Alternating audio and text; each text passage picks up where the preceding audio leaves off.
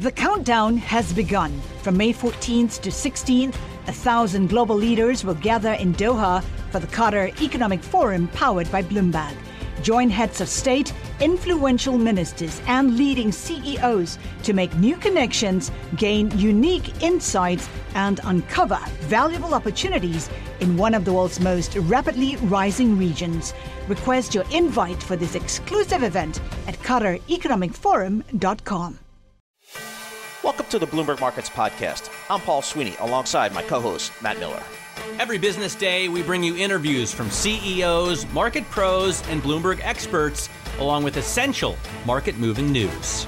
Find the Bloomberg Markets Podcast on Apple Podcasts or wherever you listen to podcasts and at Bloomberg.com/podcast. Well, Matt, I consider us very fortunate that every week we get to speak with Lauren Sauer of the Johns Hopkins University, because there's so much news that just breaks on a daily basis about the pandemic, therapeutics, as well as vaccines. So again, today we are joined by Lauren Sauer, Associate Professor of Emergency Medicine from the Johns Hopkins University. And I should note that the Bloomberg School of Public Health is supported by Michael R. Bloomberg, founder of Bloomberg LP, Bloomberg Philanthropies, and this radio and TV operation. Dr. Sauer, thanks so much for joining us. I'd love to go to the issue which I think is beginning to develop, and we kind of knew it was going to come, which is we're going to have more supply of this vaccine than demand. Is it now time for a big PR campaign to kind of get out the vote, if you will, to get people to get vaccinated?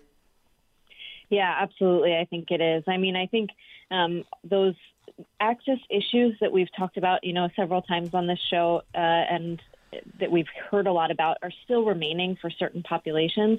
But I think the push right now has to be convincing those people who have decided not to or haven't decided to get vaccinated that now is the time, and that vaccine's available. You can get it in many different places. And if we facilitate the ability for people to get vaccine, that we can start to get those numbers up again. Well, I mean, in terms of access, President Biden said yesterday that every American is going to be at least 5 miles from a vaccine site. Is he off with those figures, or is it difficult for some people to get?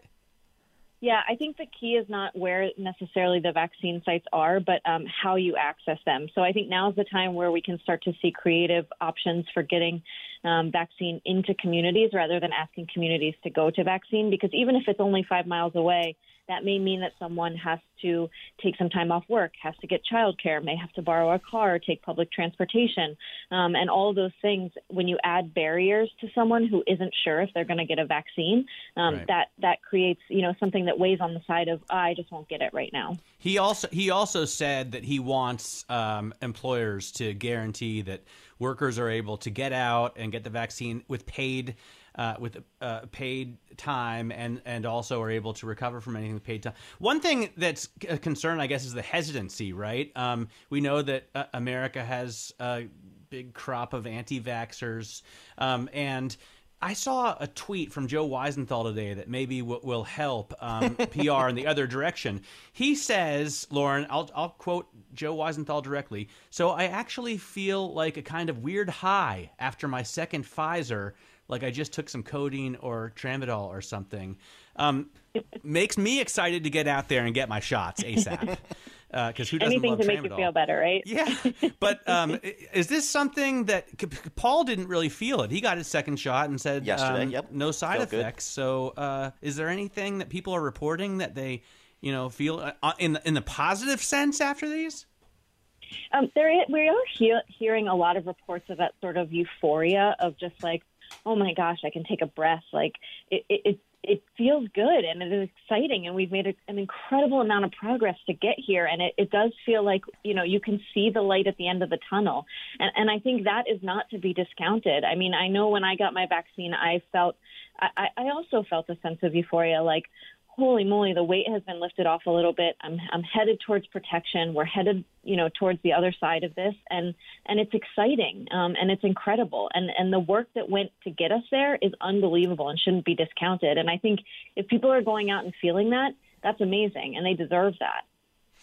Lauren, what do you expect to hear? I guess we're waiting to hear today about the Johnson & Johnson vaccine. Oh, yeah. What do you think we're going to hear?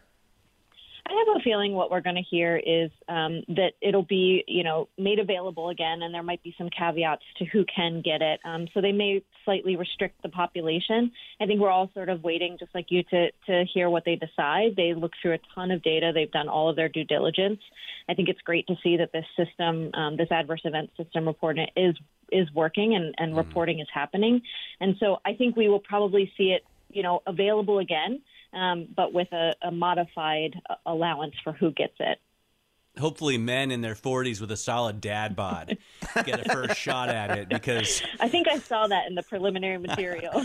I'm definitely excited. If and when that's cleared again, I'm headed back to New York to get my shot, and then we can all play bridge together, sans mask. That would be fantastic. Lauren, thanks so much for joining us. Lauren Sauer there from the Johns Hopkins School of Medicine. The Bloomberg School of Public Health, of course, is supported by Michael R. Bloomberg.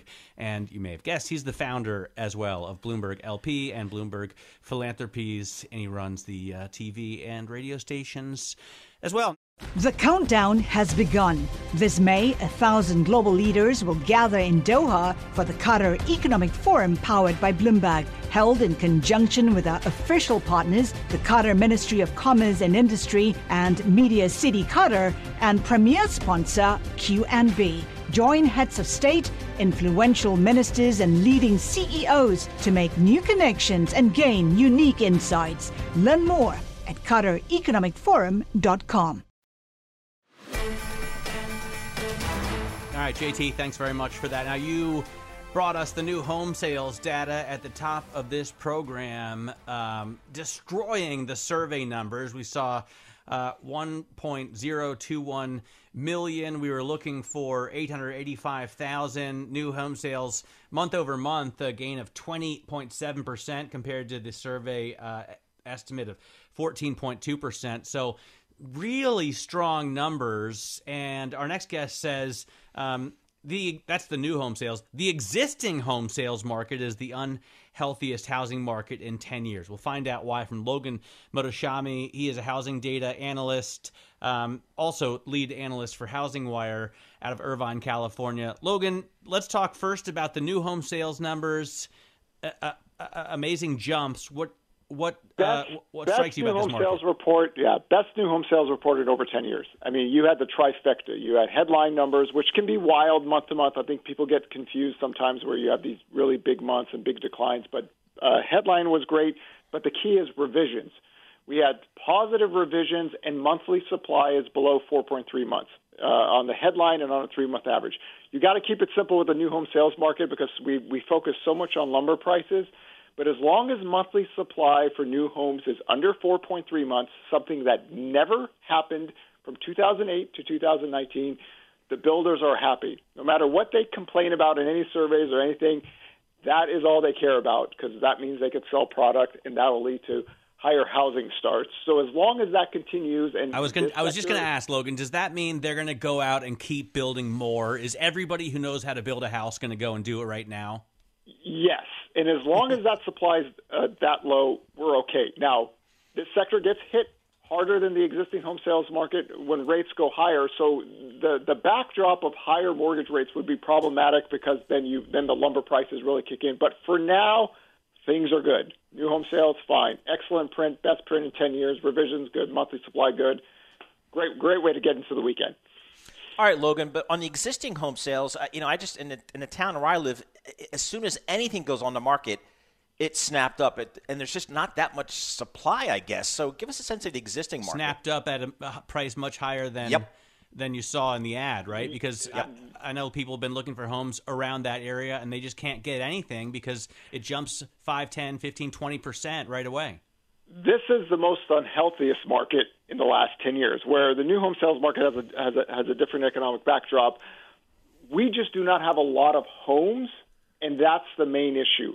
Mortgage purchase application demand is, when you do some COVID-19 adjustments, it's not up that much year over year, but total inventory has been falling since 2014 as purchase application data has been rising.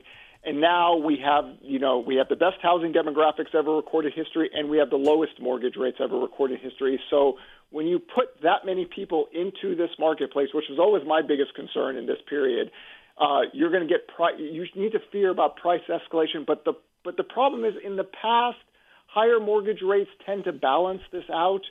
COVID-19 has kept mortgage rates artificially low, has kept the bond market artificially low compared to our economic data. Like, our economic data warrants a 10-year yield north of 2.42%. But so we just have a very unhealthy marketplace, because literally people are not losing their bids by one or two people. They're losing their bids by 11 to 15 people. That is extremely unhealthy, and we're getting these home price growth without a credit expansion. And this is what concerns me about this period of time, is that price growth is really going up, but demand is not really following through with it. And that's going to be a problem down the line. Again, when mortgage rates eventually rise, and I'm not talking about like 6 or 7%. I'm just talking about 4.25%. Well, so Logan, I mean, I'm hoping to move back to the tri-state area, looking for a nice colonial on a couple of acres in Westchester County, built. I'm hoping, the way I envision it, built in the 1780s, 1790s. What you're saying is I should just trash that idea and just buy a couple of acres and build it myself. If you could find the lumber, then yeah, that'll be a good thing if you can do it. But yeah, it's just an extremely unhealthy market. I mean, and there's nothing that can really solve this in the short term unless mortgage rates go higher. And COVID is impacting the world economies much harder than ours. Our economic data is much better, but it's keeping rates low, and it's really frustrating for buyers. I mean, you're not getting outbid by one or two people. You're just getting outbid by many. I mean, some homes are getting 30 or 40 offers, and some of the final selling prices is insane. Well, exactly, because even if you do get the house, then you move in and you're going to bed knowing that you bought in at the top of the market. Well, here's one thing about that. The difference between now and then, let's say, 2002 to 2005, that was more of a speculative credit bubble where those weren't really homeowners. There were a lot of investors. Here, anybody who buys this home is legit. And the concern is it's not about a housing crash or home prices peaking out. It's that these people all are going to stay in their homes. They're not going to lose their jobs or anything anytime soon. They're going to stay here for a long time. It keeps housing stuck. Being stuck is the worst problem because there's no velocity quick fix to this. So, and if you look at our home prices, our real home prices, they're so much lower than what Canada, Australia, New Zealand, France, the UK has. Their real home price growth has been much stronger. So again, the fear for me is always that price just escalates out of control because these are all legit buyers, but sales really aren't growing that much. And that's being stuck. That's the frustrating part. That's why I say this is a very unhealthy housing market. However, higher rates should cool this down, right? Because there is no credit bubble this time. There is limits to housing. You're still bounded by the rules of numbers. So hopefully, and especially now that I think some more supply will come on the market, it just cools this market down because guess what? This demographic patch, they're not going anywhere. They need shelter. They need somewhere to live. Hey, Logan, thanks so much for joining us. Love getting your perspective on all things real estate. Logan Mohtashami, housing data analyst, also lead analyst for Housing Wire based in Irvine, California. Matt, how's the housing market in Berlin and in Germany? I have to say, as he was saying, that the actual prices aren't higher than they are in Canada or the UK. The prices here are extremely high.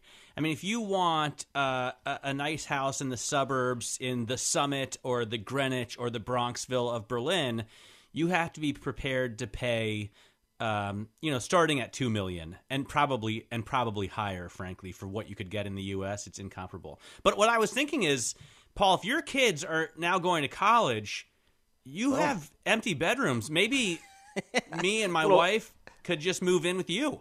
Yeah, a little Airbnb action. We'll talk about that off the air, Matt. That could be a good transaction. We all know the bull call on this equity market is driven by the Federal Reserve, accommodative money.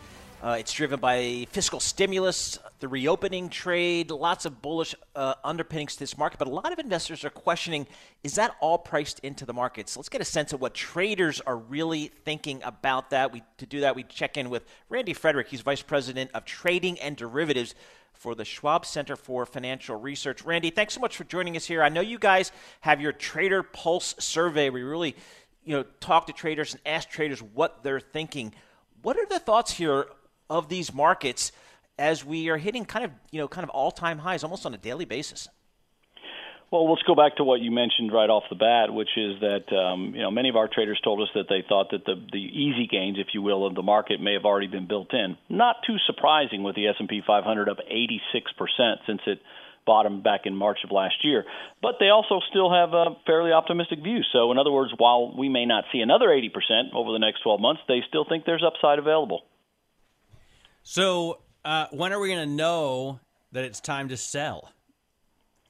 Well, I don't think we ever really know when it's time to sell, and we don't think selling in the broad sense of like get out of everything is ever a good idea. What we often tell our clients to do is to take advantage of market volatility when you have little down dips, as we were kind of in till today. We're getting a little bit of a bounce back. Those may be opportunities to pick up a few extra shares, and when you have markets hitting all-time highs like they did just last Friday, maybe you take a little bit of profit off the table. But wholesale selling is just never really a good idea. So nobody rings the bell at the top, as they say. All right, Randy, just give us a sense of kind of when you, again, survey the traders, what are their thoughts towards volatility here? We've seen the VIX pull back pretty significantly here to the $17, $18 range here. What are they thinking about volatility? Well, what they think about volatility is that they think volatility might actually be a little bit worse in Q2 than in Q1, which is kind of interesting because it's actually been a lot lower. Q1 volatility was quite a bit higher than what we've seen. In fact, we've seen the VIX hit 12-month lows here just in the last couple of weeks. So, but I think that's more of a sort of a response to what's going on at the moment that they received the survey. And I think it also had a little bit to do with the fact that when this survey went out, we were seeing interest rates hitting a high level we haven't seen in quite a while, and the concerns about inflation I think were pretty high. That has come down a bit in the last couple of weeks, as you know, since April began. We've seen the 10-year pull back a bit. The inflation worries have subsided to some extent, and while it seemed earlier that many people were sort of not necessarily trusting of Jay Powell that he didn't plan to raise rates, and I think he's convinced the market now. What will the new tax laws, if they're put into effect, this new tax plan, if it's put into law, do to the trading environment? Well, the sell-off we got when this was first announced is not surprising. When you have the market near or at all-time highs, we were about 1% below the all-time highs. It becomes very sensitive to any sort of news that might be perceived as negative. Obviously, people believe if their taxes are going to go up, that's not a good thing, and so the knee-jerk reaction is to sell. But we're seeing a bounce back today, not too surprising. Generally, the sell-offs are overdone. They tend to be a little bit too extreme. What we don't know is a lot of things. First of all, we don't know whether it would be retroactive back to the beginning of 2021 or whether it wouldn't kick in until 2022. We also don't know what the final bill might look like if or when it ever becomes law. Most of the time, initial proposals are watered down substantially before they finally become law, if they ever do. So it's really way too early to speculate how that might play out. The interesting thing is, it seems to be focused primarily on the top 0.3%, which is a very small portion of the population, but also a portion who owns an enormous amount of equities in the market. But there seems to be quite a bit of pushback. I think it may be just sort of a launching point for negotiation. There's been a lot of pushback, as you know, about the potential for raising corporate tax rates. So this is an alternative to that. If they don't like the corporate tax rate hike, then maybe we should go with individuals.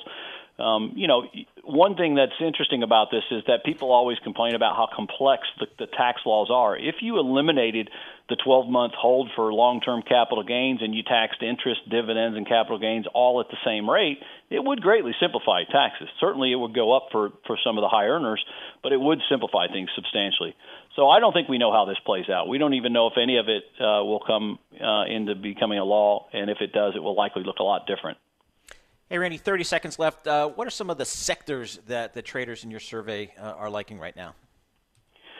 Well, one that I think is really one of the parts I thought was found very interesting was that last year when we did this survey, the top sector that they were optimistic about was financials, which I think turned out to be a very good call because financials lost 4% last year. They're up 17% year to date. So the two worst sectors last year were financials and energy. Those are the two best ones this year. Right now, our investors that took this survey told us that they're still optimistic about energy. as much as we talk about green energy and battery-powered cars and all these other things, that still makes up a very small portion of the overall economy. Old-time fossil fuels and traditional energy is going to be with us for a very long time. It's down like it was last year, but it certainly is not out, and I think this year's rebound is indicative of that. There are certain fossil fuel cars and motorcycles that I intend to keep forever. They'll have to rip them out of my cold, dead hands. They will be around for a while, I think. Randy, yes. Thanks so much for joining us. Randy Frederick there, VP of Trading at the Schwab Center. The countdown has begun. From May 14th to 16th, 1,000 global leaders will gather in Doha for the Qatar Economic Forum powered by Bloomberg. Join heads of state, influential ministers, and leading CEOs to make new connections, gain unique insights, and uncover valuable opportunities in one of the world's most rapidly rising regions. Request your invite for this exclusive event at QatarEconomicForum.com.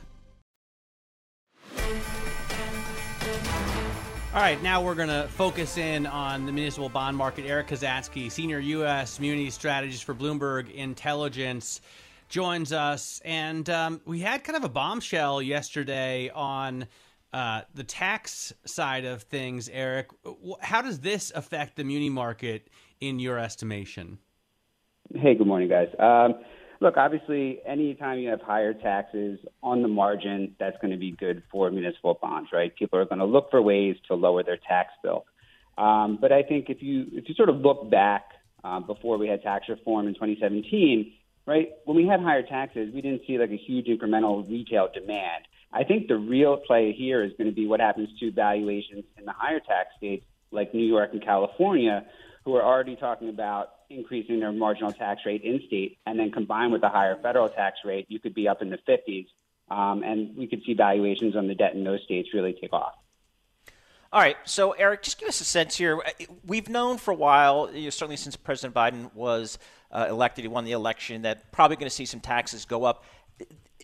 What is a municipal bond market? Have you saw fund flows just take off from there, or has it been kind of a wait-and-see issue? No, it's been consistently strong, and I think a lot of that has to do with, fear of higher taxes in the future. And, as the corporate market looks frothy from a valuation standpoint and people want to decouple from equities, they are moving into munis because it's an uncorrelated asset class with a low historical default rate, right? So it really checks off two boxes as far as moving to like a safe haven and getting the tax-free income as the kicker on top of that. What do you expect the changes to be when all is finally said and done? I mean, has there been any? Is there a pool going on in the office as to what we're going to see at the end of all this? It's an opening gambit, right? And obviously, like given the past negotiations, we could be somewhere in the middle. But if I had to guess, I would say that they get somewhere in moving the needle higher in the tax rate to 39% range, but they might have to give up the efforts to repeal the SALT limitations. All right, Eric, talk to us about the taxable municipal bond market. It's a fascinating market to me. What's going on there? Flows are still strong, and it continues to be one of the biggest performers in fixed income this year. And, with the talk of sort of bringing back a Build America bond-type program with an infrastructure package later in the year, obviously, that's going to bring more eyes to the sector, but it could also bring more supply. With more supply, we could see spreads widen out, and it would just make the sector even more attractive than it is right now. What's the most attractive aspect in munis, or the most attractive area in munis right now? I mean, what are we seeing in terms of trends that you like? You know what? The biggest areas of, I would say, return growth this year have been longer duration and lower in yield. We've really seen sort of the long end of the curve perform best, and triple B and single A munis have really come in as far as performing on a high grade standpoint. When you look at munis lower down into high yield, they've certainly been big performers.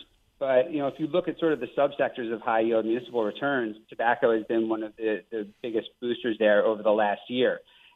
We think there might be some headwinds to come, just given sort of the Biden administration beginning to talk about how they want to increase taxes on cigarette sales, also limit nicotine in cigarettes and tobacco products, and ban menthol cigarettes, right? All of that could be negative from tobacco shipments, which are part of the MSA that fuels the payment on those bonds.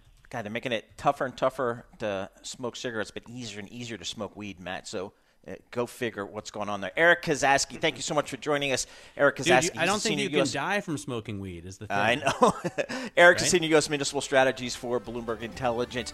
This is Bloomberg. Thanks for listening to the Bloomberg Markets Podcast. You can subscribe and listen to interviews at Apple Podcasts or whatever podcast platform you prefer. I'm Matt Miller.